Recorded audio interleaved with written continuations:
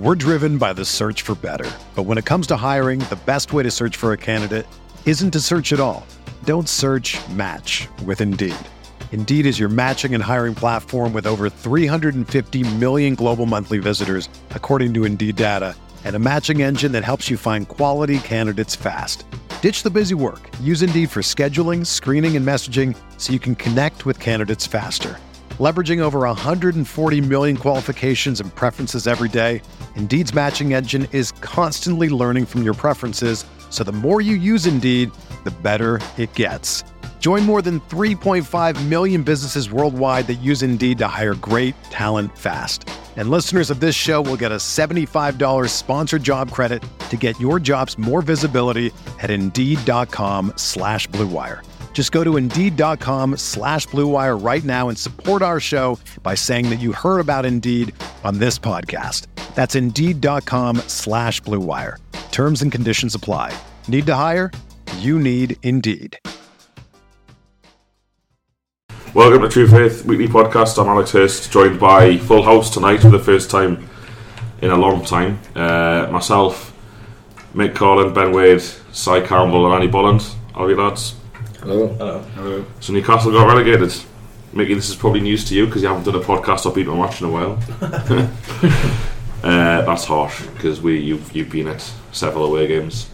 Did we do every single game under Benitez bar Southampton? I didn't come to Liverpool, but the rest of it did.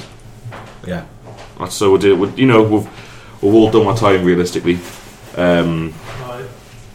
Are we, Gareth? Hello. Hello, mate. We've all done our time realistically, and it hasn't worked out. We're going to talk today about yesterday and how class it was, or even if you thought it was class at all. We're going to talk about highs and lows of the season, best and worsts, and probably do a little bit of looking ahead to next season. The True Faith radio show is no more. We'll probably do our last one a couple of weeks ago. So thanks to everybody who got involved this season. Don't worry, we've had quite a few people getting in touch on the podcast saying what is happening. Like, are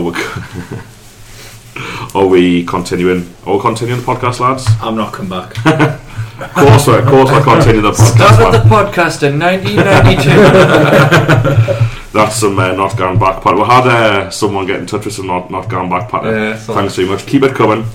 Obviously, I'll just reiterate, we're not laughing at people who make the painstaking choice not to go to the match anymore. That's absolutely not what we're doing. We're laughing at people who do that, then feel the urge to tell everybody that they've done it, and also then criticise others in a really elaborate way as well. I've given up my season ticket, it'll be fine, but no one wants to know the life stories as well.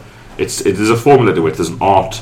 It's like you state when you first started going to the match, and it's always about, like, no one went to the match. I first went in the relegation season of 82-80. Like, no one says that.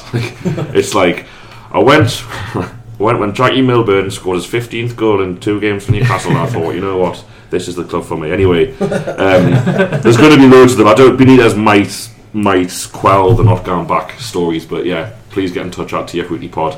But yeah, we'll be back next season. We're going to do 2 shows. We're going to do a separate Premier League show and a Championship show next season.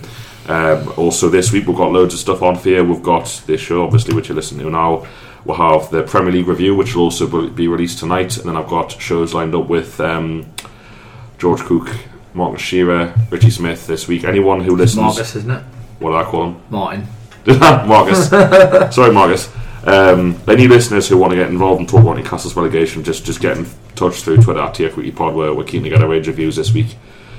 But I've been talking for about 3 minutes now, so where should we start? Start with you, Bolland, on me right. Yesterday, best day of the season? Yeah, probably. I don't think anyone saw that coming, and for me it just felt like 5-1. Come on, you might want to check the TF match preview written by Alex Hurst, predict the 3-0 win, but well, it's not 5-1 though, is it? No, it's not. But I thought we'd smash them. And it was sort of it felt a bit like a culmination of the last sort of, how many weeks it's been, 9 weeks since Rafa came, where everyone's been getting gradually more and more positive. The team's been playing better and better, and it was like there'd finally been at least something, like the weight had been lifted off them, and it was the best performance we've seen from them. I don't think Spurs were great, but I don't think we let them do anything either. I think it's something like 68% possession, but they did literally nothing with it, and we still had more shots. A lot of that possession was down to 10 as well. Yeah. They did have more than us, but yeah, a lot of that was just about 10 men. And it was just enjoyable to be there from the first minute. Everyone was just singing Rafa songs. I think there was a couple of minutes for Mitrovic and the Bladen races, but as a whole, it was just a thoroughly enjoyable day. Can you hear the songs where you are? Because of the bloke with the horn and the wig. Yes, I can hear the songs. Have you been trying to get him to move away from me and sit next to you? Yeah. I will happily have you with us next season, but I know you won't move. I haven't been asked. Where are we? Well, I've asked you like every year for the past 3 years or something. You know? I'm not going to come though. So here's the thing, listeners. We're sitting in the corner. Okay, we actually got a fucking. We sit in the corner as well. You're sitting like the front bit of the corner. It's like the Gallagher, really. But we sit there and we never get to stand. Yes. What happened yesterday? All the arseholes who kick off about we're standing up. Where were they? Not there. So we got to stand all game yesterday, which was class. But we want to move further back, and we're trying to attract people to do it as well. If you're listening now and you're a couple of season tickets by yourself, get in touch. We'll get tickets together. Ben's not happy. We'll get tickets together next season. Hello, box office. Have you got 20 in a row at the back, please? Can you just move these cunts as well? It'd be good for all season. But we've been trying to get Bolland to make the move since Mickey won't, with all his mates instead of just one of his mates. But it's my dad.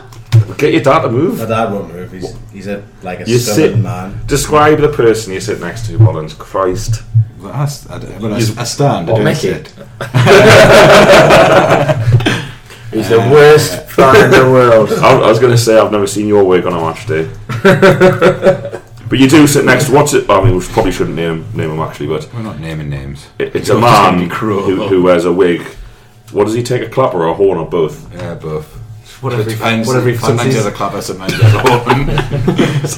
Has no one said anything yet? Has no one been like... Look, is that literally all of his mates, like for the two blokes in front of us, and then there's like 6 of them that stand behind us, and then there's one on the other side of me from Mickey, and they're all pals, so they don't... Yeah, you all welcome, clearly. I think he's canny. How did you end up getting seats in the middle of all that? Don't know, just by chance. Really? Me and my dad just got them by chance here, and then Bond came and sat next to me.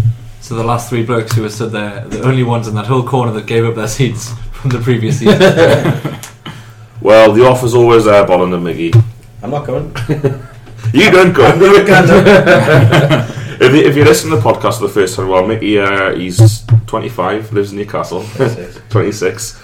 Newcastle fan, because obviously we haven't heard you that much this season. It's only the last couple of weeks. Before that, I was a regular. Oh, yeah. Oh, right. I was. Some statistician out there will probably tell we're different. But no, it's good to have you back though, Mickey. I'll come on to you. Bolland had a cracking day. You weren't there because of whatever reasons. Me and Mickey's dad had a fantastic day. Were you at what point did you realise you'd made a mistake? I knew I was making a mistake all along. Not because of the match, not because of the 5th goal when you got the text, presumably, or the phone call through from Peppers. Several voice messages. It sounded like my dream day, apart from the relegation. So, obviously, did you watch it? Did you? I didn't watch it. I couldn't get a good enough stream that was worth watching, so I just kept up with it on my phone and on Sky Sports News. Come back to you later then.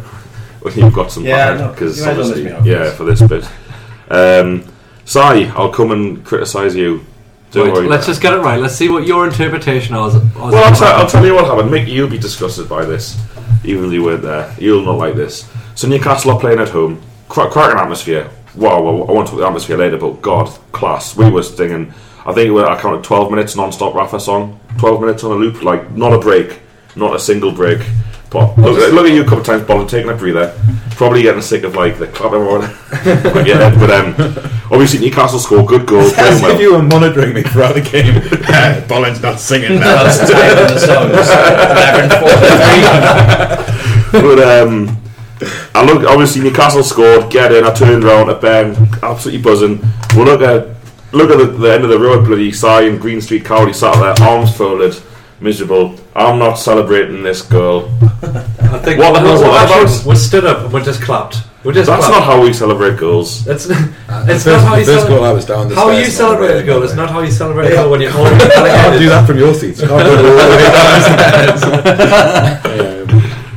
could probably just die. I mean, as anyone who's listened to podcasts over the last 2 months, Wijnaldum's been one of my most despised players. It's just absolute pieing of the whole idea of playing for Newcastle and trying.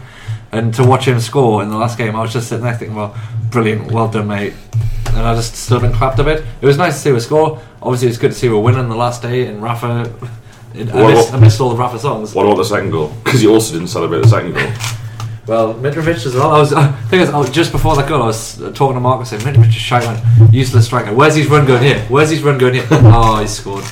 Really good header as well. So yeah, it was a good goal. Again, I know Mitrovic is another one. I'd been griefing him all game, and then he scored. I agree with Si completely on Wijnaldum, by the way. I think I couldn't get excited for Wijnaldum scoring. Similarly with Mitrovic, we'll talk about the players a bit more in the relegation picture. We'll talk about it now, though. We'll talk about the players, but I mean, so Mickey, and then come back to you, Si. A lot of people booed Wijnaldum off, booed Sissoko off, and booed Janmaat when he scored. I say a lot of people, a handful. Have you seen the picture of... Yeah, I've seen the picture on Twitter. And then on Gareth Harrison in his True Faith Match Porter Days basically said he was disgusted by people clapping Sissoko off.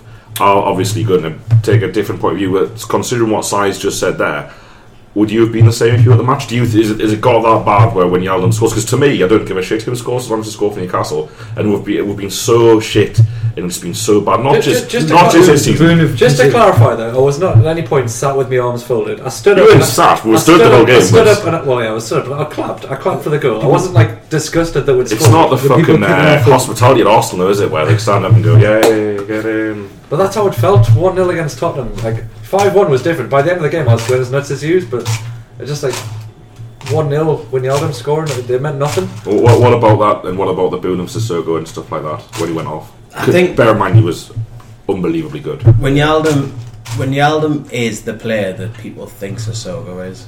Good point. He doesn't try.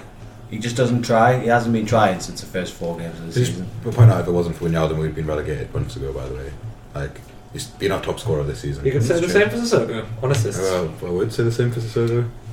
Well, this is the thing, isn't it? Doing it is ridiculous. It's been alright. He's had like a poor run of form, but still scored 11 goals this season. I wouldn't have booed him, but I think he's out. I don't think I'd boo any Newcastle player on or off the pitch. Just He might not be. He's been today. He hasn't denied that he's going. Well, hasn't said that he's going to leave. He's been saying he was going to leave and got relegated for the past 6 months. I'd like you to find where he said that. Yeah, it's a tough one, isn't it? But I agree with you that people. I don't know. I agree with you both a bit. Wijnaldum's goal tally is massively exaggerated because of Norwich at home. Yeah. Like if he'd have got 1 goal there, would have got the same amount of points. So it's a bit. I understand what you're saying, but it's like it's hard to quantify how important his contribution has been. The other goals that he scored, I don't think he's scored an actual winning goal, has he? I don't think he scored a winning goal in any of the games. I'm not sure.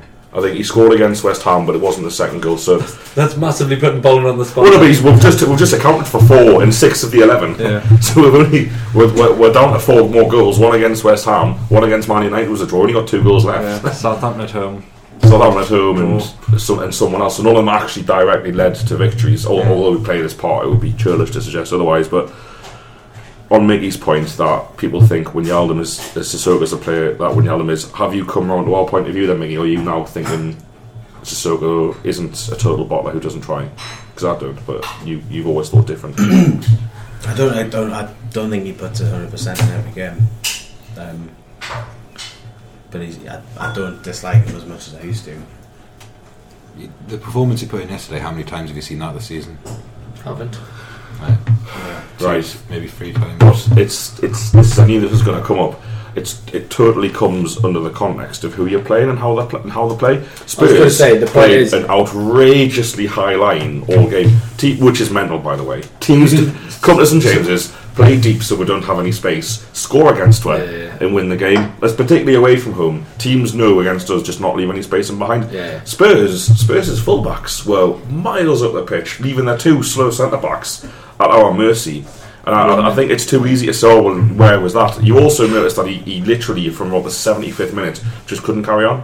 Like people say, he doesn't run fast enough. He just didn't. He just burnt himself out yesterday. He could not carry on. Defensively, he's put in more of a shift and he's been a better player since he's moved inside. I think he's looked a lot better since he's been playing inside. I think the problem is you have to look at the context of the position. So when you're playing out wide, you have to track back every time to cover your right back. It's a much more draining position, Yeah. and in terms of the percentage of attacking play you get on that role, it's probably 50-50 with how much defensive work you've got to do.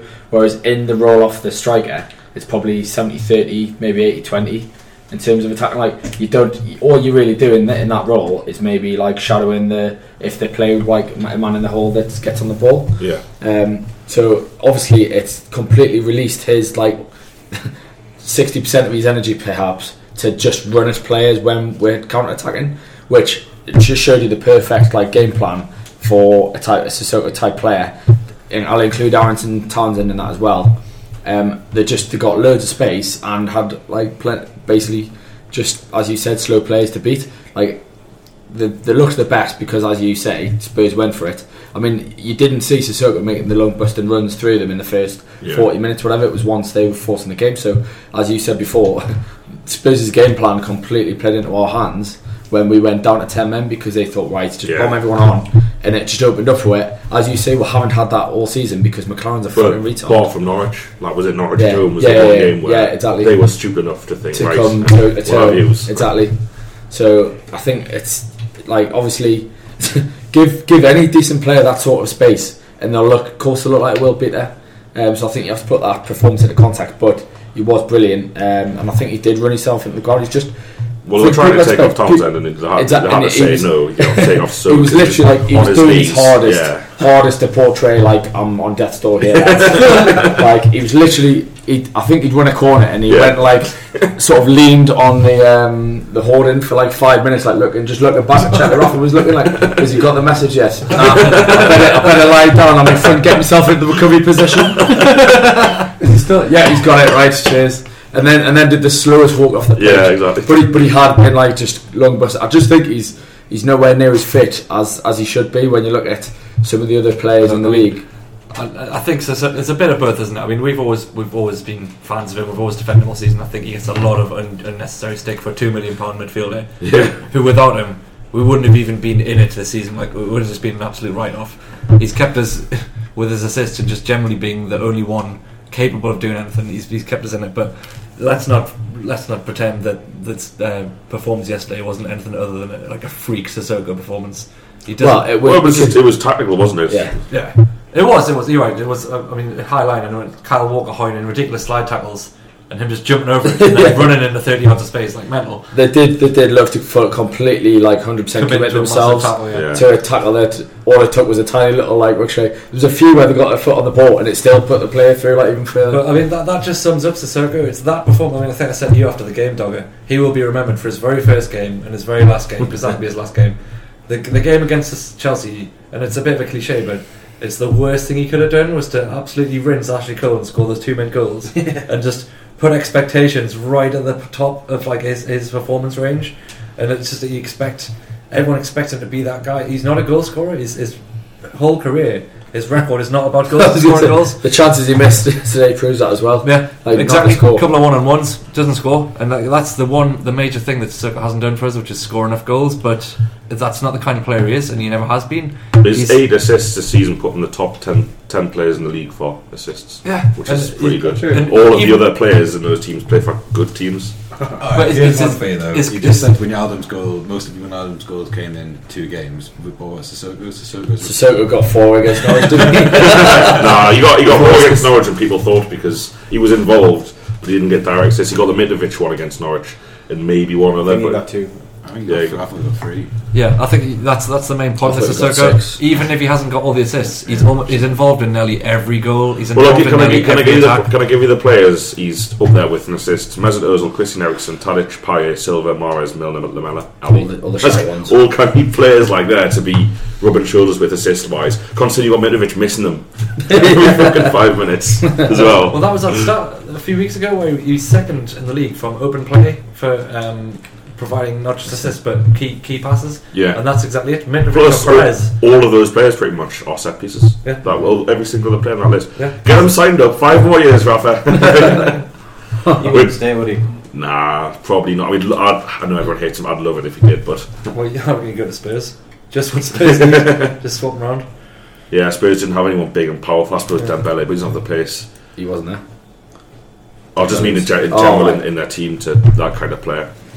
I don't know. Dyer's he's not that fast, I suppose, but well, yeah. He's a totally different player. He's a defensive midfielder. I thought what he's point? like I'm not going to lie. I did zone out to look at my thing. What point were you making? That Spurs don't have a Sissoko type player. Oh right, okay. In their squad, even I thought you were meaning they didn't have anyone that could handle take up man marking. No. I'll tune back in. Well, yeah. To keep your attention, Ben. Obviously, you enjoyed yesterday. I was there with you. Must be always for it. I was going to come on the atmosphere with you. Best atmosphere this season, do you think? Yeah, by an absolute mile. Probably the best atmosphere in a number of years. Would you say? Yeah, definitely. The best I can remember I've been to anyway. Since sort of the modern last few years anyway. Do you think that it will have any bearing on the situation with Benitez, or do you think that he's not going to let songs? I do. No, I do. I think, to be fair, I don't think. I mean, I think that will have helped, but I think he's already been getting a lot of love off the fans. And his interview after the match says his heart wants to stay. So I don't think it's a question of that. I think it's just the fact that he just obviously he's completely right to not trust Charnley and Ashley. We went to a thing in the morning where they were talking about sort of they will just do anything they can. Which we may as well give it a plug. It was the Northern Correspondent magazine. Whose game is it? It was really good. Me, you, and Bolin went. First 5 minutes, I was thinking, what if we walked into here? Because it was just some burden, some lad. I think she's like the Baltic curator or something like that, chatting about how like art and football can be like combined. And I was thinking, like, I'd been out Friday and then all day at the races Saturday. I was thinking, I've got up at 9 o'clock for this. Like, what have I been dragged in here?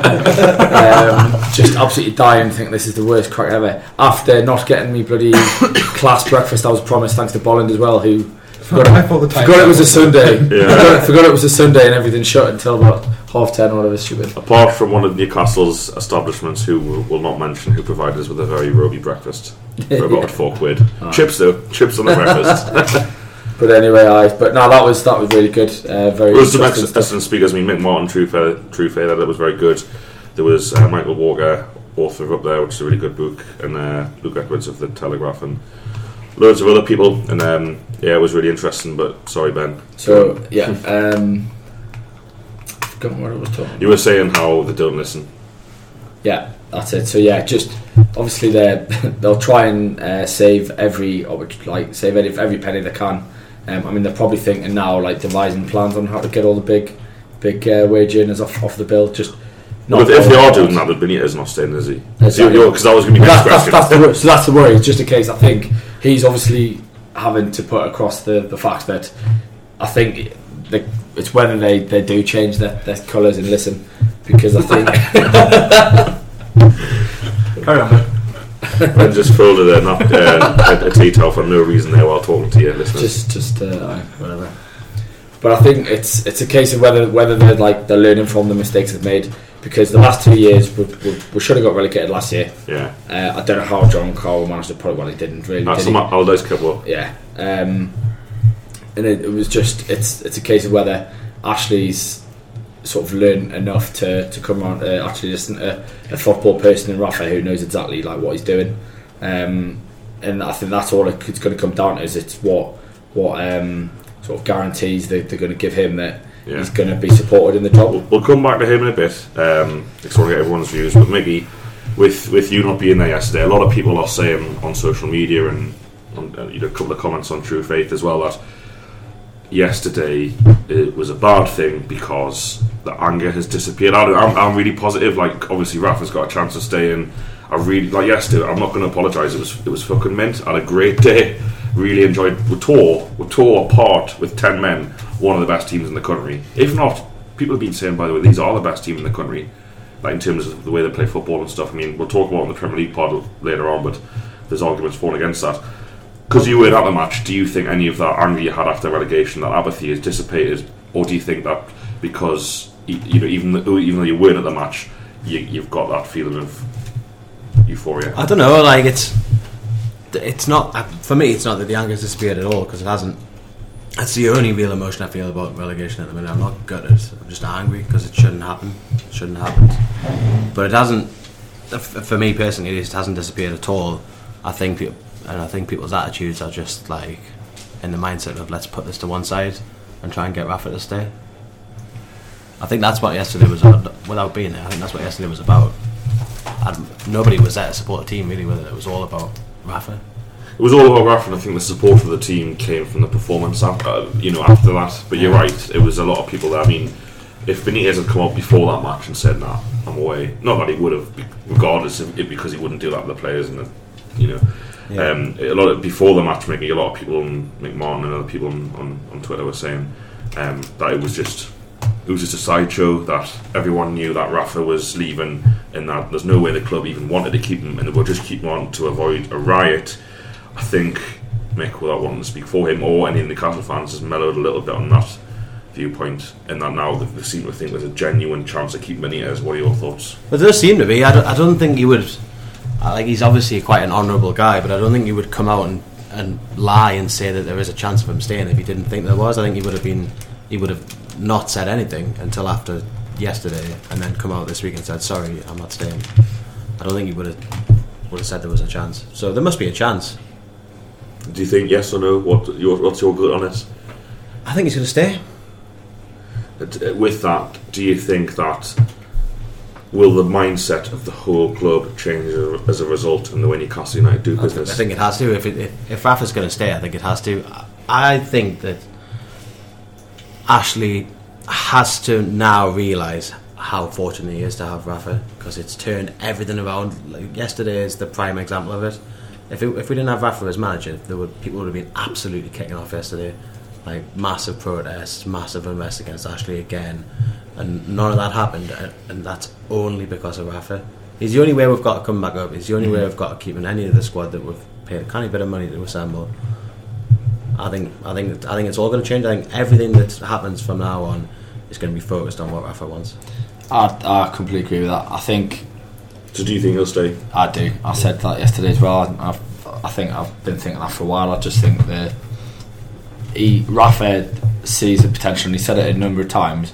There's massive potential in this team, and I just think if they get it right and they keep him, and he's going to have to completely turn the club upside down. I mean, we were sort of talking yesterday about sort of his reaction to like the media relations and stuff like that. Like, he's just not stood for any of this sort of petty like banning of people, and sort of I think there was a story we heard yesterday about they'd like stopped giving the media like food in the press conference and stuff like that, and he's just been like, he's done away with that, and it's just the pettiness that like obviously Charnley and Ashley and all them have been sort of used to. Like, he's just not going to stand for that, and you just feel like once we start getting sort of the club properly run, he's literally the only football man in there that's got any sort of credibility. Like, he'll have to dictate what's going on. I think he could sort of have a massive. I mean, already they've installed him as a manager, not a head coach, which is completely against their model. And I think they've seen what the potential of the team was in the last 10 games. Okay, we've got relegated, but we've had played some of the best teams in terms of Man City, Liverpool, who are playing in a European Cup final in a couple of weeks, and we've gone toe to toe with those two teams. Man City winning a Champions League semi-final at the time.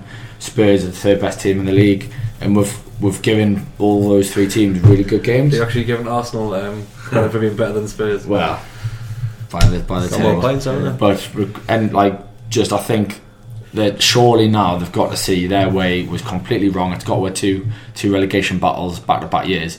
In 10 games, Rafa's completely turned around the supporters. Like, the biggest thing is obviously what's at stake here. Let's not beat around the bush. Ashley's only interested in money and being able to profit from using Newcastle for sports direct means. Well, you're not going to get that in the Championship anymore, so you have to get it right first time and come straight back up. Otherwise you risk becoming another Leeds, because just obviously the players are going to stop coming to you and all that sort of stuff. So you've got to get it right first time, and then obviously the riches that are coming in next year, like, everybody wants a piece of that. And I think have to be the most stupidest, thickest bloke in the world to just be so stubborn that you're not going to give a bloke who literally can guarantee you these riches because you want to stay with your Lee Charnley, fucking Monkey and McLaren and all them. Ben's completely nailed it. Ashley's going to know like I said before, Rafa's the only chance we've got of coming straight back up. And if we don't come straight back up, there's a very good chance that we'll crumble and we'll be there for years. Whatever his end game is with this, he can't sell Newcastle in the Championship because it's going to be worth so much less than the club owes him. That the only solution for Ashley is for us to get promoted as quickly as possible, and the only way that's going to happen is if we keep Rafa. Bolland, are we going to keep hold of Rafa, yes or no? And why? For either answer. I don't know. I honestly don't know. Like, part of me thinks he's saying the right things, but we're relying so heavily on Mike Ashley and Lee Charnley to just give up what they've been doing for years. And we've seen it before. They wouldn't do it for Shearer, they wouldn't do it for Keegan, they wouldn't do it for Pardew. Like, why are they going to do it for Rafa? These are two very, very stubborn, stupid men. I hope he stays. He's saying all the right things, but I've just got to. There's part of me that thinks that sometime next week we're going to get a very heartfelt letter in the Chronicle from Robert Benitez, which says from Monker. Sorry lads, but I'm off. Because the sort of things, from what we've heard that he wants to do, is he wants the training facilities brought up fit for purpose. That's going to cost a lot of money. He wants to keep hold of most of the playing squad. That's going to cost a lot of money. And that's just me saying I want to respond to that. And it's a lot to ask of Mike Ashley, and a man who's not wanted to do it in the past. So I don't know. Come on. I don't think it's massive as dependent on Ashley and Charnley as you lads have said. I think the fact that he's here in the first place means that he's not that bothered about the Charnley Ashley factor. He's bothered about Newcastle United, about the club, about the fans, and about the players he's got at his disposal. But he's bothered about being able to bring them back up. Yeah, I think what's more dependent on is how many of the squad that he wants to stay will stay, and whether or not he'd be able to bring in players. And yeah, that's dependent a little bit on Ashley, but I reckon he'd be going to people like Townsend this week saying, "However, if you stay, I might stay." Musa, however, if you stay, however, we'll just have 1 year here. But I think there'll be a bit of that. I think if Charnley's going, we need to cut the wage bill, he's going to go, right, Townsend, you're off to West Ham, so go get yourself away. Like, there's nothing Rafa can do about it. If Charnley's no, but then he'll go. If that sort of thing starts happening, yeah, you will go. But so I think Charnley and Ashley will have directly influence whether he stays or goes. My point being that I think his relationship with the players is just as important as his relationship with anyone above him. I agree with that, but the final say on it comes down to those two blokes that we hate so much, doesn't it? if Ashley says to Charnley, cut the wage bill in half, he has to sell players. And if he has to sell players, Rafa leaves. Yeah, we'll sell the players that Rafa wants rid of, Mitrovic, etc. Well, we'll finish part one of the show before we do end of season awards after this. I'll kind of come in and say you're all right and you're all wrong. So obviously he has to wait. I don't agree. So I don't think his relationship with the players matters, because if players want to leave, they want to leave. He said today in quotes, Benitez. Well, he said it yesterday, but it was in today's paper that there is, if they have to sell a player, if a big offer comes in, you're not going to stand in someone's way. But he wants to keep the majority of the squad together. I imagine that he won't care. Squad. He won't care who we sell. Honestly, as long as he's allowed to reinvest that money in the playing squad, I don't think he'll be too fussed. I agree with Ben. The fact he was named manager is important. Graham Carr has to leave the club off or take a far reduced role and capacity as a scout who advises. He might do well to get out of fucking France, have a look around some other countries, Graham. But I also he's exhausted Holland as well. Let's not forget. I also think the fan backlash now. Let's not forget Ashley was there yesterday. I think if Ashley wasn't there, it would have been hard for him to understand the feeling in the stadium towards Benitez. Now I listened to TalkSport today. Mickey Gray, Sunderland legend, was saying that atmosphere yesterday is probably one of the best, if not the best, football atmospheres he's ever been in. Yeah, high praise from a Magnum who hates Newcastle. He probably hates Newcastle as well. Yeah, there was loads of people in the national media have been talking about that atmosphere yesterday in that ground, and Ashley came to the match now. I don't think he's been on a match since August or something mental like that in Newcastle. He obviously felt comfortable enough and safe enough, having relegated that side, to come to St James's Park. Benitez isn't there yesterday, or we'll get relegated into McLaren. He doesn't come within 100 miles, 200 miles, 300 miles of St James's Park. He wouldn't risk it. It would be a security risk. That's how serious it is. He would not come. So for him to attend the match and see what he's seen and see the fan pressure, the fact that if they fuck this up, if they lose Benitez now, it's probably that's it. There's you'd be looking at mass boycotts, proper mass boycotts, organised stuff. You'd be looking at season ticket renewals just falling off the face of the earth. You'd be looking at whoever they got in. They could pick up a really good, bright young manager from anywhere. People wouldn't be asked. So that's why I think he'll stay. I don't think he'll stay because of anything the club are going to do right or change because the thing is right or they realise their mistakes. Or conversely, to Boland's point, I don't think they're going to be so stupid that they realise that they've got something for the first time, apart from when Keegan came back. That's the only time, and maybe the summer when we finished 5th, but people still didn't like Pardew. They've got something now. They've got something where they can actually build a football club and build a legacy. And I don't think even I disagree with Boland. I don't think even they are that stupid and that negligent to let this go now because that's the end of them. I'm not saying I think they will be that stupid, but it's got to be a concern that they're it's a massive concern. Like, let's quickly just touch on what me and Ben, international TV superstars, did a very short interview for Premier League TV yesterday. Went round the world, size mate taught in Singapore. Awful viewing for people early in the morning. Getting up to that, watching me and you talk. I was going to say me still mortal probably for the 48-hour bender I've been on, half dead.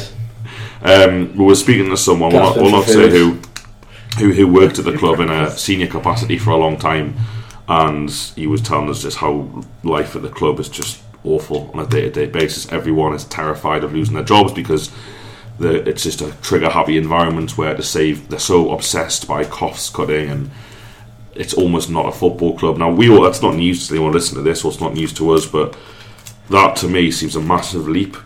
But I think for the very first time, and this is the key thing here, for the very first time, Newcastle have got a manager who can walk away. Steve McLaren couldn't walk away. Alan Pardew couldn't walk away. Even Chris Hughton at the time couldn't walk away from the job and get a job anywhere in European football. Rafa Benitez holds all the cards. He's going to pull all the strings. That gives me hope that the fact that he's even considered talking to these people means that Rafa must believe that he can get them to change. So if Rafa believes it, then I'll believe it. Same, I agree. Pause it. So part 2 of the podcast, we're going to look back at the season and do some awards. I wish I'd listened back to last season's awards because we did the same thing, but I didn't. Would have been interesting to know who we gave player of the season to, but never mind. So we've got some categories. Actually ran some Twitter polls today, so I'll ask you for the same one, lads. I've cocked up a few of them with the timings, but never mind. So some of them are still open if you'd like to vote. You're looking for the question, Darren? Yeah. Awesome. No, the Twitter polls. I've got the questions. So I asked best away fans to visit Newcastle this season, and I put the caveat that they had to fill 3k allocation because it's just shite if you don't really. I'm not having Palace fans were mint. 1,300 and that came. I chose in reverse order according to the people that have voted so far, but there is 19 hours left. West Ham have picked up 7% of the vote. I thought they were canny for getting because we're dicked on them. They didn't turn up to that. But they didn't do a Spurs yesterday and just piss off. They stayed till the end and got behind the team and that. Leicester, they pissed the game out in the league. Bournemouth 25%, and then a massive, huge 57% Chef Wed. Best away fans this season. Any disagreements or agreements on that, lads? We can't hear them from where we are, so I've really got an opinion. I agree. You probably get when you're in the box. You probably see a lot of the pattern. Even no idea what the away fans even though my box is exactly the same place, adjacent to me, the seats in the corner, on the other side, partly the same row, but you can because you're in the Millburn, you can hear word for word for the songs. We're in the corner. Unless I disagree with you, I think proper good away fans you can't hear. You can hear. I don't think maybe because Man U bring 3,000, don't they? Oh, Man U, Arsenal. You can occasionally hear Man U because they actually sing songs every now and then. But this season I can't think of an away crowd that's actually. I've got the Chef Wed were good. I'll remind you. The Chef Wed brought about 5,000-6,000. Yeah, I wasn't at the game. Yeah, I didn't go. Fair enough. So, well done, Sheffield Wednesday. I put the most classic Charlie moment of the season. What was it? I put Hiram McLaren, which is currently ahead on. It's the final result of 208 votes, 37%. Not sagging him at Christmas. was second favourite with 32. Not sacking him after Chelsea, 27%, and I put dodgy Monday L Sport deals because everyone's saying like we're only seeming to buy players from one specific French sports agent. It's definitely not dodgy. It's a bit. Would you agree with that? Would you think the Charlie's biggest mayor was Hiram McLaren, or was it not sacking him? I think Graham Carr is more responsible for the last one, but yeah, it's the. I think you're right. The Chelsea game was the moment, wasn't it? That was when. You're right. It was the third most important bit. Yeah, that came third in the pool. I agree with Si. The listeners, Hiring him was a ridiculous decision, but at the same time, Especially when you turn with down twice. there wasn't that much out there at the time for what to get. So I think hiring him wasn't as bad as not sacking him. I suppose just like you've made your mistake. Everyone makes mistakes. Can you mistake a mate like? But you've made it. We weren't Then- that negative about it at the start of the season because we just had like Carver. 5 months of Carver. Yeah. Everyone was kind of like, well, he could pull it off. You never know. You say there wasn't that much out there. It wasn't Ranieri. Yeah, good shout. Although Ranieri had just done a terrible job with Greece, lost to the We Faroe Islands. rinsed Ranieri He was first part laughed of the out of season. town by the entire country. Well, I'm sure we'll talk about this later on in the podcast, the Premier League podcast we're releasing. NUFC Player of the Season, I put Andros Townsend, the backup keepers, both of them because they're the same, even though one's much better than the other. Big J. Lascelles and for banter, CM de Jong, whose contribution once again has been absolutely fantastic in the Newcastle United season. How ridiculous are two of those? Well, the Cells has only played about 7 games. That's the whole thing. We're literally Yeah, basing yeah. Player of the Year off the last 7 games when we've got relegated. Like because it's just slim pickings for the first. I think you have to give Rob Rub. I know you don't like him being mentioned on the pod, but you've got to give him some credit. Like We can mention him, he's just shite. nah, but I think he would be my that's my point. Is I would say like I agree with you, Doug. Can you think of any games, Bob Bournemouth, where he played after Crowe got injured, where you were like, yes, Rob Elliott is the reason that we won that game? Because I can't. No, I'm not saying that. It's I'm a not saying, consistent but that's form, not though. that's not how I would just. Because let's be honest, we didn't win many games, Dogger. No, we didn't. So we've got football to go off. We're just going off We're being honest with ourselves. who didn't disgrace themselves like every game. I think he's probably one of the few Cardolo. that didn't. Well, anyway, Cardolo only played for the final results: 50% of the people that voted gave it to the backup keepers. So well done, lads. Would have 3 class keepers next season if Kroll stays, which he probably won't. I would say though, like Lascelles and Townsend, for the last few games they've been involved, Lascelles has been putting in the best defensive performances I've seen. Has anyone got for anything ages. else to say on Player of the Season? Because we've just kind of gone through there. Any other candidates people want to big up? Chancellor Mbemba and Cheick Tiote. They've both sort of gone under the radar. Like our defence has been shocking. So bad Bemba this was year. part of a defence that just conceded But loads. out of our defenders, he's always looked like he will be a very good centre half at some point, and I can't. He's also I'm sure, been like the only ever present. Yeah, but No, I I disagree can't really with that. blame any. I can't think of any like goals that I would directly blame him for. No, I agree. He's a good defender. Without Mike Dean having a 21. massive assist in the decision. 21 years old. He's like, had as well. I think he's had a good season playing in a really, really, really terrible defence. Well, there are 35 different defensive partners as well. He's played alongside. No left back all season. and Mancini was rubbish. Steve Taylor was worse. Yeah, man. and Cheick Tiote is the one. I think pretty much every game Tiote's played for us, I think we've come out with a positive result. I think we've certainly got a better win percentage when he's been in the team, and I think it took him a couple of games to get back to fitness, but I think once he did, I think he's been really important for us, especially in this final run-in. I think he's been back I to agree with Tiote of old. I just want to say, I just want to sit aside because we're going to move on.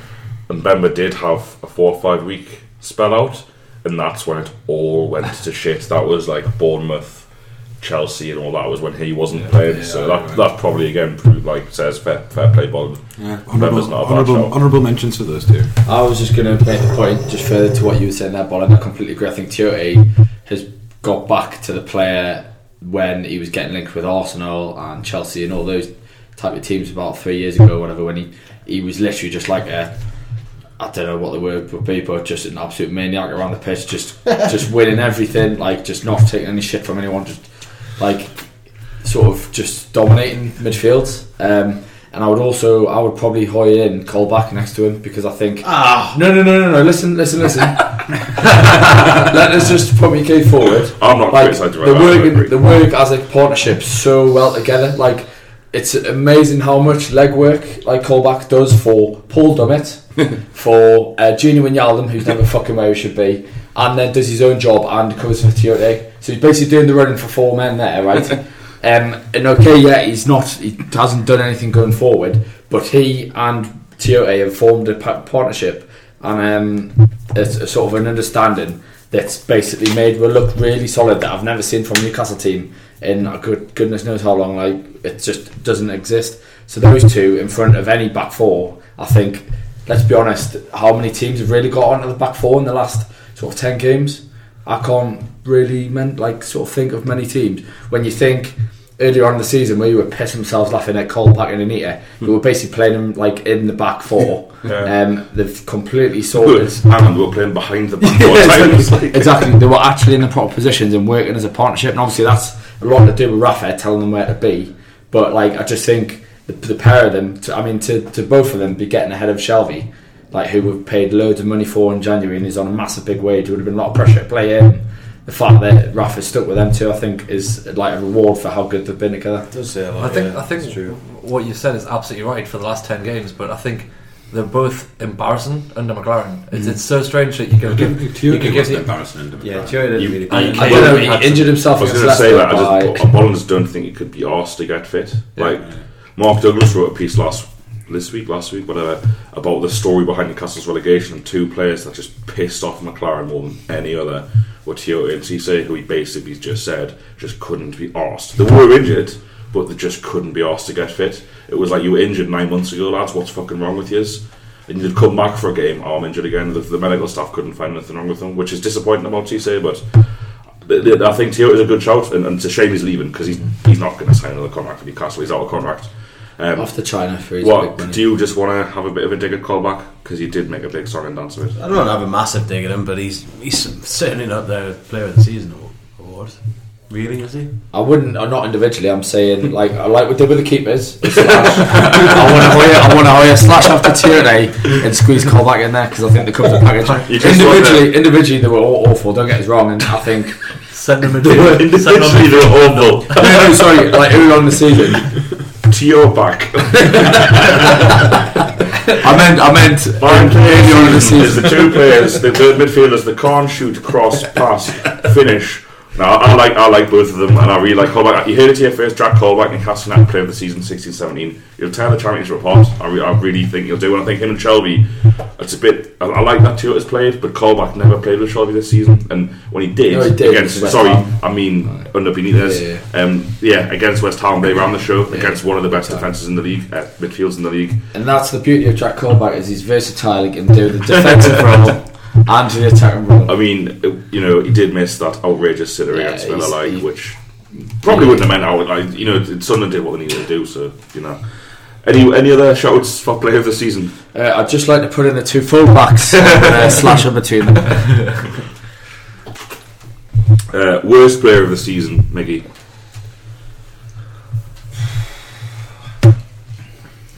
Don't know, that's a hard one. Come out of us. Or have we finished the polls? Is this just us now? Yeah, this just does it. Yeah. It's got to be Tiote on his own and Colback on his own. I think it's a tough one. I think Perez has been really, really disappointing. But I would say, in his defence, he hasn't played in his proper position. Well, he's still scored goals. Can you tell me what his position is, please, though? Because I don't. Did anyone see him play at Everton / Southampton away for doing slashes? Because he was fucking dog shit. He's not a lone striker. He's not going to be any good on his own up front away from home against a much better team. It's like, right, Perez, you can only play in one position if you basically when you go back to 1996 fucking team plays 2 strikers, then you'll be class. Leicester play 4-4-2 and win the league. Oh yeah, credit where it's due. Not with Perez, they didn't. I don't know. Did they play 4-4-2? Yeah, that was it. Yeah, Vardy and Okazaki was playing. So Okazaki. Basically, right, Perez could have been the Okazaki. The non-scoring. As long as he scored a couple. Yeah, he scored a great goal against us. But I agree with that. I think that is, he needs to play as almost like a support striker who has someone to link up with, because he's not got the pace to run away from anyone.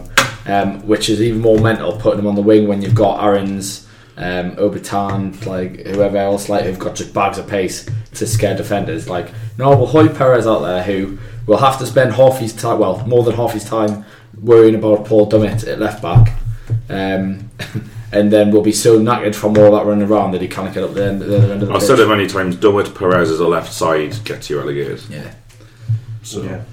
I think it's just as well. It just further because I think he did have a good season the year before, and I think he's a promising player. It was just disappointing not to see him kicking on because he's at the age now. He's what 22, 23. he's 22. Yeah. He should really be like establishing himself in the team, and he couldn't get in a shite team. We've got a lot to get through, not much time, so I have to move on from Perez. But Right. I'll just quickly say, Liverpool away in the first half, we played on the left.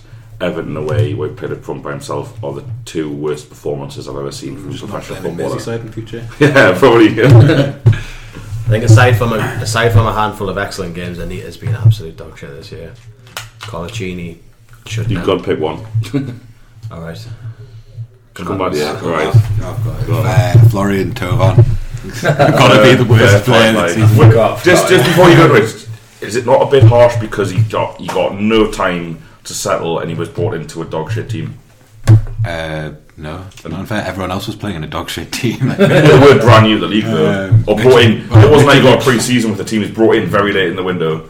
Well, but that's unfortunate. But like, he's a professional footballer. Like, He was so bad that I think I can't even let him off on that. like barring that Northampton Town game where he I think got 3 assists or something. Northampton were like going out of business the next year as well. Had bigger things to worry about. He was absolutely terrible. Like, Yeah. I mean, he played up front for a bit against Arsenal, and he sort of looked okay. And you're like, oh, when he plays in this position, he might be good. No, absolutely awful.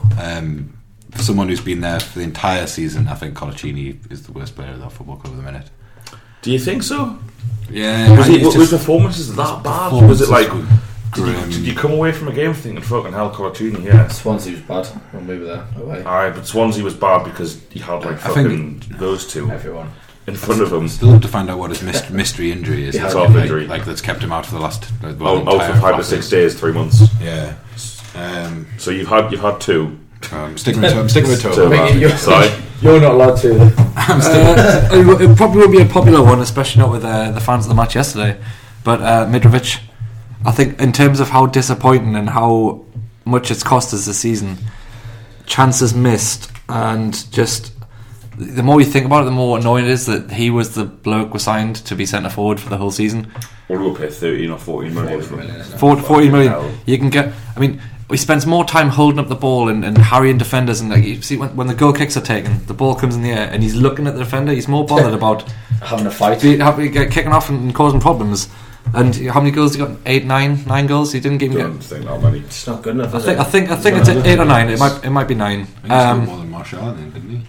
I don't But think the so. thing is, you can get a centre forward who can Martial hold up the 10. ball and score less than 10 goals for less than £14 million. Like, he's just been an absolute waste. And he's just, I mean, it's not him personally. He's got some ability. He's obviously quite a driven lad, and he cares and stuff. But he's just been a bit rubbish. The amount of sitters he's missed, it's cost her, and we've gone down because he hasn't been able to put away. Like, even just 3 or 4 of them would have seemed more right. He's just let us down so many times, and I don't think he should be getting away with that. He gets far too much credit for the 8 or 9 goals he has scored. On For the scoring- He got 9, actually, fair enough. 9 goals. It is Red mental that card. he got the red card and got the standard ovation. Yeah, the ovation pisses are only things about yesterday. I mean, he's a typical Newcastle player. He scored against the Mackhams, brilliant. And he's a bit raj, so he's very popular. And then someone like Sissoko, who yes, He's he the has opposite, bad isn't he, games, Raj? but he contributes a lot. Like almost, He never plays every game. yeah. And he gets nothing but grief. It just doesn't make any sense to me, and that's why I choose Mitrovic. Just coming quickly before we move on, I agree with you, and I think yesterday played a big part in that because he's young, 22 now. We shouldn't be, you want to buy an unproven 21-year-old at the time, or 20, it might just be 21, and expect to stay in the Premier League. Then you're the fool, Yeah. Charlie and Carr. But we forgave him his mentalness against Southampton. It's his debut. He could have got sent off there. He came on against Swansea and could have got sent off there. And then he did it against Arsenal, so it was coming. Yeah. And then you thought, right, Probably wasn't a red card against Arsenal. no, probably wasn't. We didn't help himself but the previous weeks, did he, by Yeah. doing those stupid things? Yeah, But threw off from him. Sunday was just an absolute disgrace. We could have lost that game. It was Could have lost that game. horrendous tackle as well. But there was no beef. Do you know what I mean? It wasn't like it was just a mental. And he's going to miss the first 4 games of next season if he plays in England, whatever the division. it's almost like, right, you're missing 4 games. You could get injured. You could get sent off for the rest of the campaign. He's too much of a risk. Unfortunately, I'd say now he's too much of a risk. I think he'll be a class player one day. I think he's got all the ability in the world, apart from pace. I think he could be the next. I've said it before. Him and Mbemba could be £30 million players each. Not playing like that, he won't. I mean, great header. Mm-hmm. The one that sticks out for me, two that stick out to me where he's fucked with this season. The sitter he missed against St Martin's when it was 1-0 at their place, even though down 10 men, we were still bossing it, missing it. Missed that 1-1, would win the game, convinced of it. And the 2 or 3 sitters against Everton at home, but the free header from 10 yards, just get on target, and you score, and you put that wide, and we lost that game. We should have picked up 3 points from that. Would have kept up, but we'll move on. I shouldn't need to do mine. I would say there's a lot of competition for this one. Quite naturally, I'll say Gini Wijnaldum. I know we've talked about the goals, but for his performances, I know this is a bit of a caveat, his away performances have been so consistently disgraceful across the season that he did the team a massive disservice just by making himself available for selection. He hammered her so badly as a team, playing on that left side with 10, basically starting the game with 10 men. You could look at everyone else this season and say at some point Perez, got the goal against Spurs, scored against Bournemouth. Mitrovic got a couple of goals away from home, 2 goals at Norwich. Sissoko contributed away from home in patches, whatever. Wijnaldum's performances away from home this season should haunt him for the rest of his career, because he just could not be arsed. They played him as number 10, they played him on the left, they made him fucking captain, I think, for a couple of games. They did everything, and he was just absolutely dog shit. It wasn't even like he played badly in this game, he just didn't want the ball, not interested, not arsed. Southampton was absolutely appalling. Just there was a couple of I think one of the goals where I think it was Stephen Davis ran past him, and he just literally let him just run through onto the back 4, and it's just you've literally just. My other reason for him is he is actually a really good player. He's got bags of skill, ability. He's great in the air. He's got a bit of pace. He's a fantastic crosser of the ball. He can pass. He can finish. He's one of the best players in the team. He can do it all, and for the outfit. And this is the thing about Sissoko, isn't it? A lot of people think Sissoko is better than he is. I love him. I think he's one of my best players, but he's not that good. Yeah. He's not that good. He's not. It surprises me he gets in the France squad, because I don't think he's that good. Yeah. It doesn't surprise me that when Wijnaldum gets a start for Holland, he's a fucking good player, but he just couldn't be arsed this season. Just didn't fancy it, and he can't wait to get a win. And no loss from me. I'm sure people disagree. The 14 million that were paid for him. Hi. Spolland, we'll start with you. Can I have your game of the season, please? I have a feeling everyone's game of the season might be similar. I'm going to try and be slightly different than say it was yesterday, and say it was when we beat Spurs at White Hart Lane. Me and Mickey and one of my mates went down for that game, and the second half was just mint. They being in the away end there when Mitro and Perez came on. I think that was my highlight of the season. It's not often just when they came on. No, we're winning that game. And it's not often we got to see us win away, let alone win away at the team that was absolutely flying at the time. So unbeaten. It's their first Premier League defeat, or second. They lost to home to Man U. Hadn't lost a home game though. Hadn't lost a home game in a long time. And it was cracking. We went to a cracking social club afterwards and got to sing about Newcastle winning the league. Yeah, in London. Yeah. Did you stay over on the Sunday? No, we just stayed really late and almost missed our train. I think. Yeah, we got to that. My favourite game of the season by a mile is that game as well. By an absolute mile. Just didn't think there was any chance of winning. You were dead miserable before, I remember. In the run up of the game. Absolutely terrible. Managed by Steve McLaren, got to Tottenham everywhere. If there's any listeners out there, we'll try and put the clip on the podcast podcast thingy. That there's Mickey had his own debut on TV after that game, didn't you? It was one of the funniest things I've seen post match. What was it, Spurs TV or something online? Yeah, it's one of those YouTube channels. Andrew Buse got in touch. Just feels like a radio show. Got in touch coincidentally saying Spurs away 100% of the most enjoyable games I've ever been to. Was all 1,000 Geordies dancing on the streets after. If it had been in Newcastle and the away fans had been carrying on the way that we were carrying on outside White Hart Lane, there'd be riots. People dancing, singing jingle bells, just going mental, jumping into TV cameras. So, fair play, lads. I think that's one that's going to be struggling to be beaten, Ben. Yesterday for me, just as you said, was just so unexpected. I mean, as I say, you said you thought we'd win. I didn't. I thought Spurs have got everything to come and play for still. Like, that's, I mean, if there's ever been a bigger carrot for Spurs fans, it's finishing above Arsenal now the league's gone. And it just shows sort of how the wheels have come off their season. But regardless of that, like, we're a team that's just got relegated. Like, we've got nothing to play for. The players obviously going to be devastated. Like, you're thinking there's going to be some sort of just a terrible performance in there, just because obviously they let themselves down. I didn't think they'd be as up for it as they were, and it just, like, we'd just better the team, would beat them in every facet really. We were just more up for it. The defence were really solid. We created them problems. We were just brilliant. Obviously scored 5 goals, which just doesn't happen. Si, any difference? Yeah, like last season when we had this question, where I think me and Ben were both in agreement that it was Everton last season because of how hilarious it was. Where in pinpointing that moment when Mike Williamson ran away from Runa Kone, literally ran away 20 yards. So in the same vein, the most entertaining or hilarious game of the season was the Man U one at home. I mean, Mike Dean, obviously ridiculous awarding of a penalty you've ever seen after giving away a gag pen to Rooney. The running 20 yards to point at the pen spot. Just we were crying. Still now. Still while was it Mitrovic took a pen. Still while he was lining up to take the pen, we were crying and just said what Mike Dean had just done.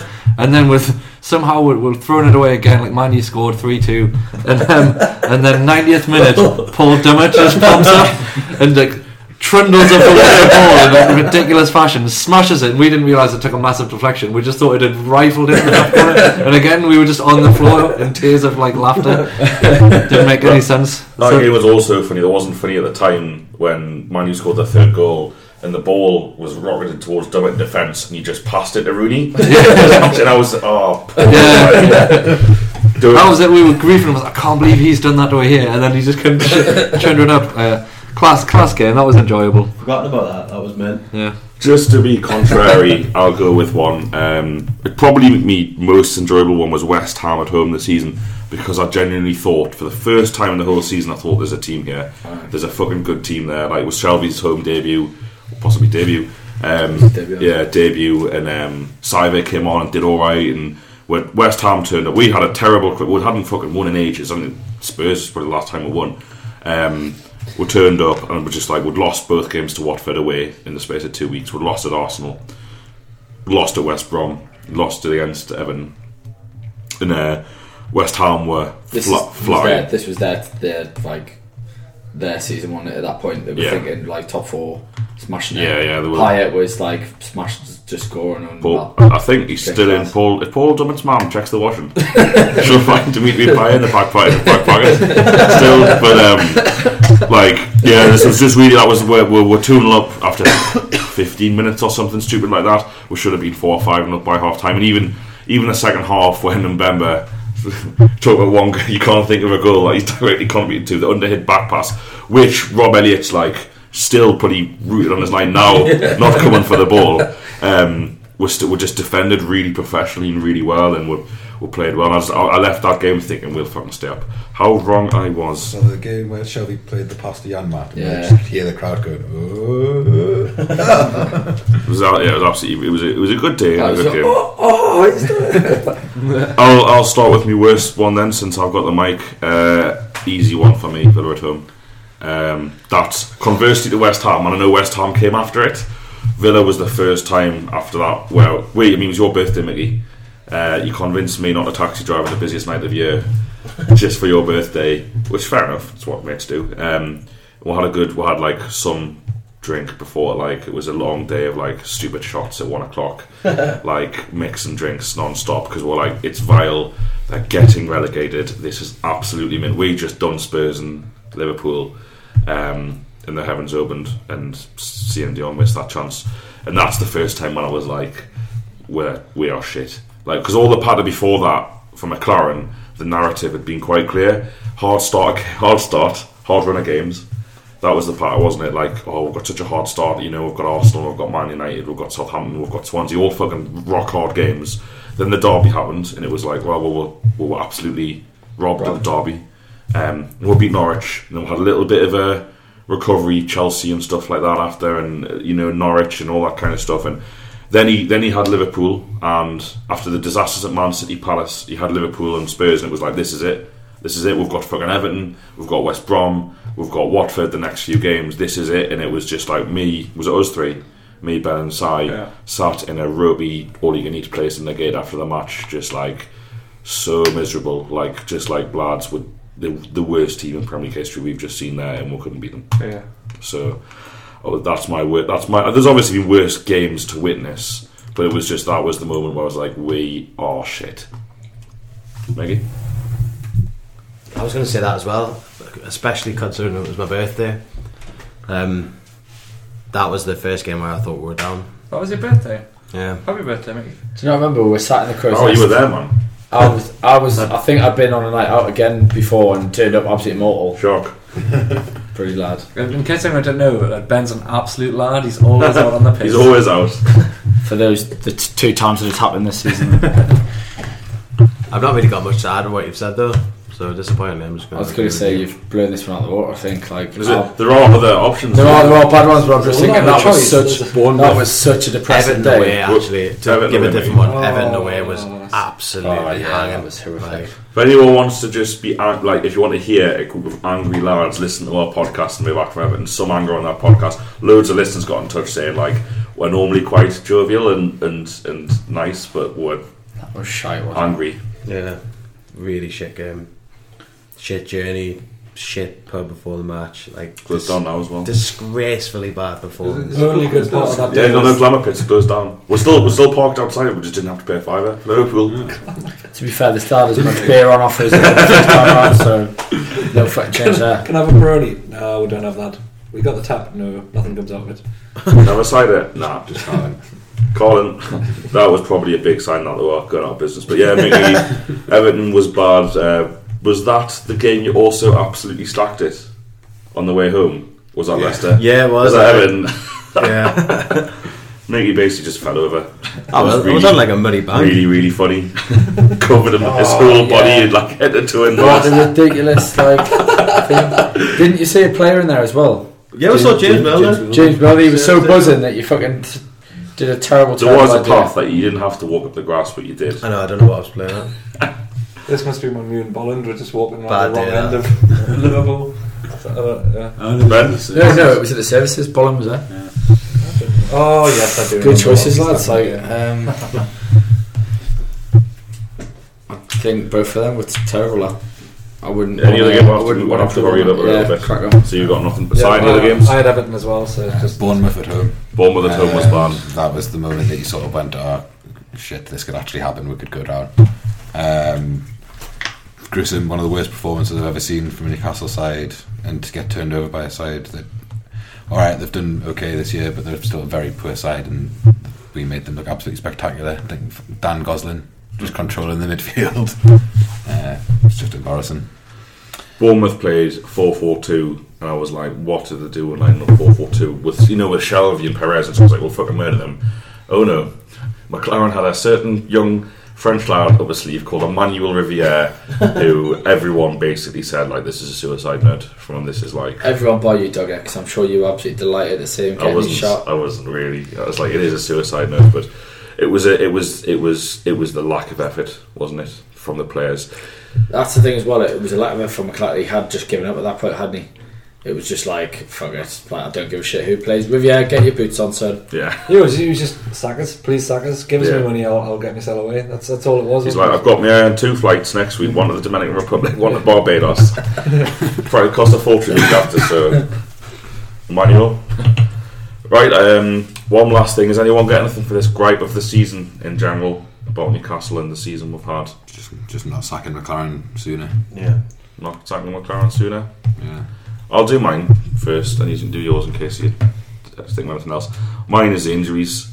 I'm just so bored of Newcastle having injured players so bored of playing teams like Everton and Sunderland who just don't have injuries. They might have one, maybe a push 2 first team players out. We go to fucking away games where you've got 11 first team players out injured. It's just a piss take. Like, it doesn't happen at other clubs. Only other club it happens to at Arsenal. And what's happened since Benitez has come back?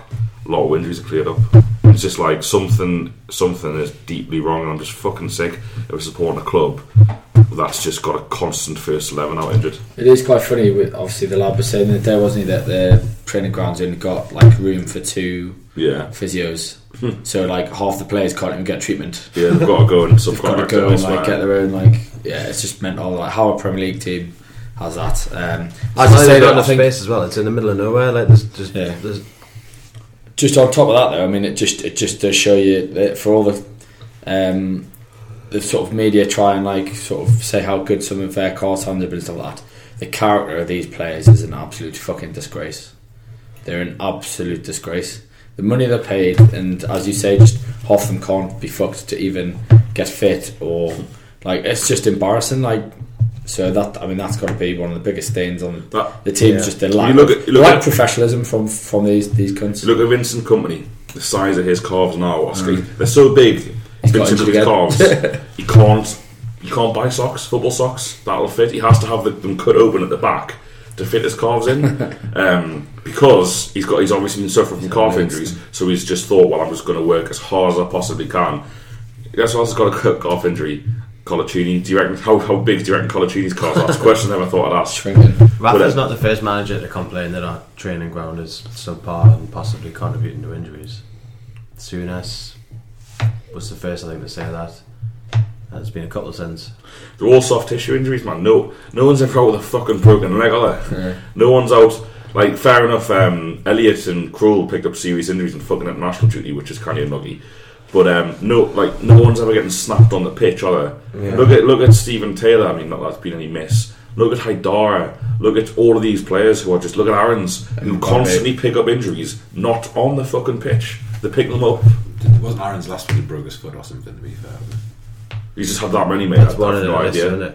My gripe with the season, Dodds, is not being able to enjoy Villa getting relegated. Good one. / bad one. Yeah, I've enjoyed it still a little bit, but it's not the same, is it? Like no, it's not the same. Villa away, last away game of the year should have been revenge for us, and it was horrific. Our time will come. They'll get it. It's unlikely that we're ever going to get that scenario. The last away game. Get them back into next season when we're going up and they're staying in the Championship or getting relegated. That'll be the day. Yeah. Anyone else? It's a pretty depressing way to finish the pod, really. What's been a shite season like? I was going to say it's probably fitting in there. Anyone else for gripes? Why don't we just take an extra minute to thank Steve McLaren? I want to fucking whinge about refs again. We say it all the time, but Christ, how many fucking just idiots? That's what happens to relegated clubs, though, doesn't it? This level of fucking like they're going about, it's the best league in the world, and you've still got fuckwits having the biggest impact on it, like just ruining games. Fucking Andre Mariner, that cunt. Like, if I had a bullet. Look at me, Mariner. Yeah, he's just a prick, and he goes out of his way to fuck over. Fucking Rob Madley. Bobby Madley. Stupid name. Bobby, what a cunt. You look at that Colaccini decision, which would have won that game. That was overturned. Wrong decision. Look at Mike fucking Dean at Norwich, and it didn't matter in the end because Norwich didn't stop up. But that was a we saw from the fucking away end man at the end of the pitch. Handball before that, when a hand fucking ball. He's not giving it. If you look at Mike fucking Dean, loads gave the pen against Man U. Like went out of his way to give it. There was one and the one against Palace. Yeah. I was going to say he did one recently as well, and it was the Palace one. Just pricks, a lot of them. Sorry. Any more swear words? Bastards. No, you have all covered pretty much what was bad about the season. Right, well, that's it for. We'll have some more specials on relegation this week with me and some of the listeners, and we'll record straight after this the Premier League review show where we've neglected the Premier League a little bit because it's just been so shit. With Newcastle being terrible. Next season, I've got a quick gripe. Go on then. Football betting. So on Sunday, I came into the town after me match this in the morning. Used to walk the pub. There wasn't enough time to come join you. Right, I'll go to Ladbrokes. I'll just want a nice long list and pick some teams. Accumulator. Where do I start? There's about 35 different sheets now. It's like goals bonanza, goals banana, goal apples. Like it just, I didn't understand it, and I've ended up I've got a slip in my pocket now where I've picked a load of teams from Saturday. I didn't realise. So I took it in Ladbrokes today. So I've picked loads of teams that I've already played when I put the bet on. And they let you put the bet on? Yeah, it went through. So I've got a receipt. It says potential winnings £90, but all the matches are avoid except for the Man U game. And they said they can't refund it until the Man U game starts. Simon, that's your fault. Yeah, maybe, but just like I don't know. I've bet on all these teams and they all won. I'm a genius. How's the potential winnings at 90 though? We only put one game through, which is Man U at home at Bournemouth. It was like it's fucked up. But my point is, you can't just go in. He's put £100 on that, and he's I've got a bet for England winning the World Cup in '66. I've got a funny feeling this one might come in. I've had a tape. Greece, Euros, not these ones, but the 04. But no, you can't just put an accumulator on. You can't just put like, these three teams are going to draw anymore. Remember 3 draws? Yes, you can. Those are the days. My lovely friend Peter. So, yeah, it's got to be like, this team's going to win by 2, but the other team's got to score, but they've got to be an attendance of less, like just stupid bets. That's my grind, my gears. Thank you to everybody who's listened. This is the last kind of proper Toon podcast of the season, and not proper, but the one where those lads all do it. Potentially ever, when we all fall out next season and sit in the pot. Yeah, exactly, when we'll fall out about the seating situation. When Bolton starts the Toon Scud podcast, where it's just him rattling his rattle 45 minutes. Welcome to the Celtic section of the podcast. Exactly. Me and Bolland finally, Bolland joins the IRA and I joined the UVF. I'm just joking, of course. Alright, so thanks everyone who listens. We've had a good season as a podcast where listenership's nearly tripled, despite Newcastle being absolutely dog shit. So thanks to everybody who listens, because you're all the reason that we do it. And we'll be back next season. Lads, Mickey, Ben, Si, Bolland, from me, Dogger, thanks very much. Thank you. Thank you, Dodds.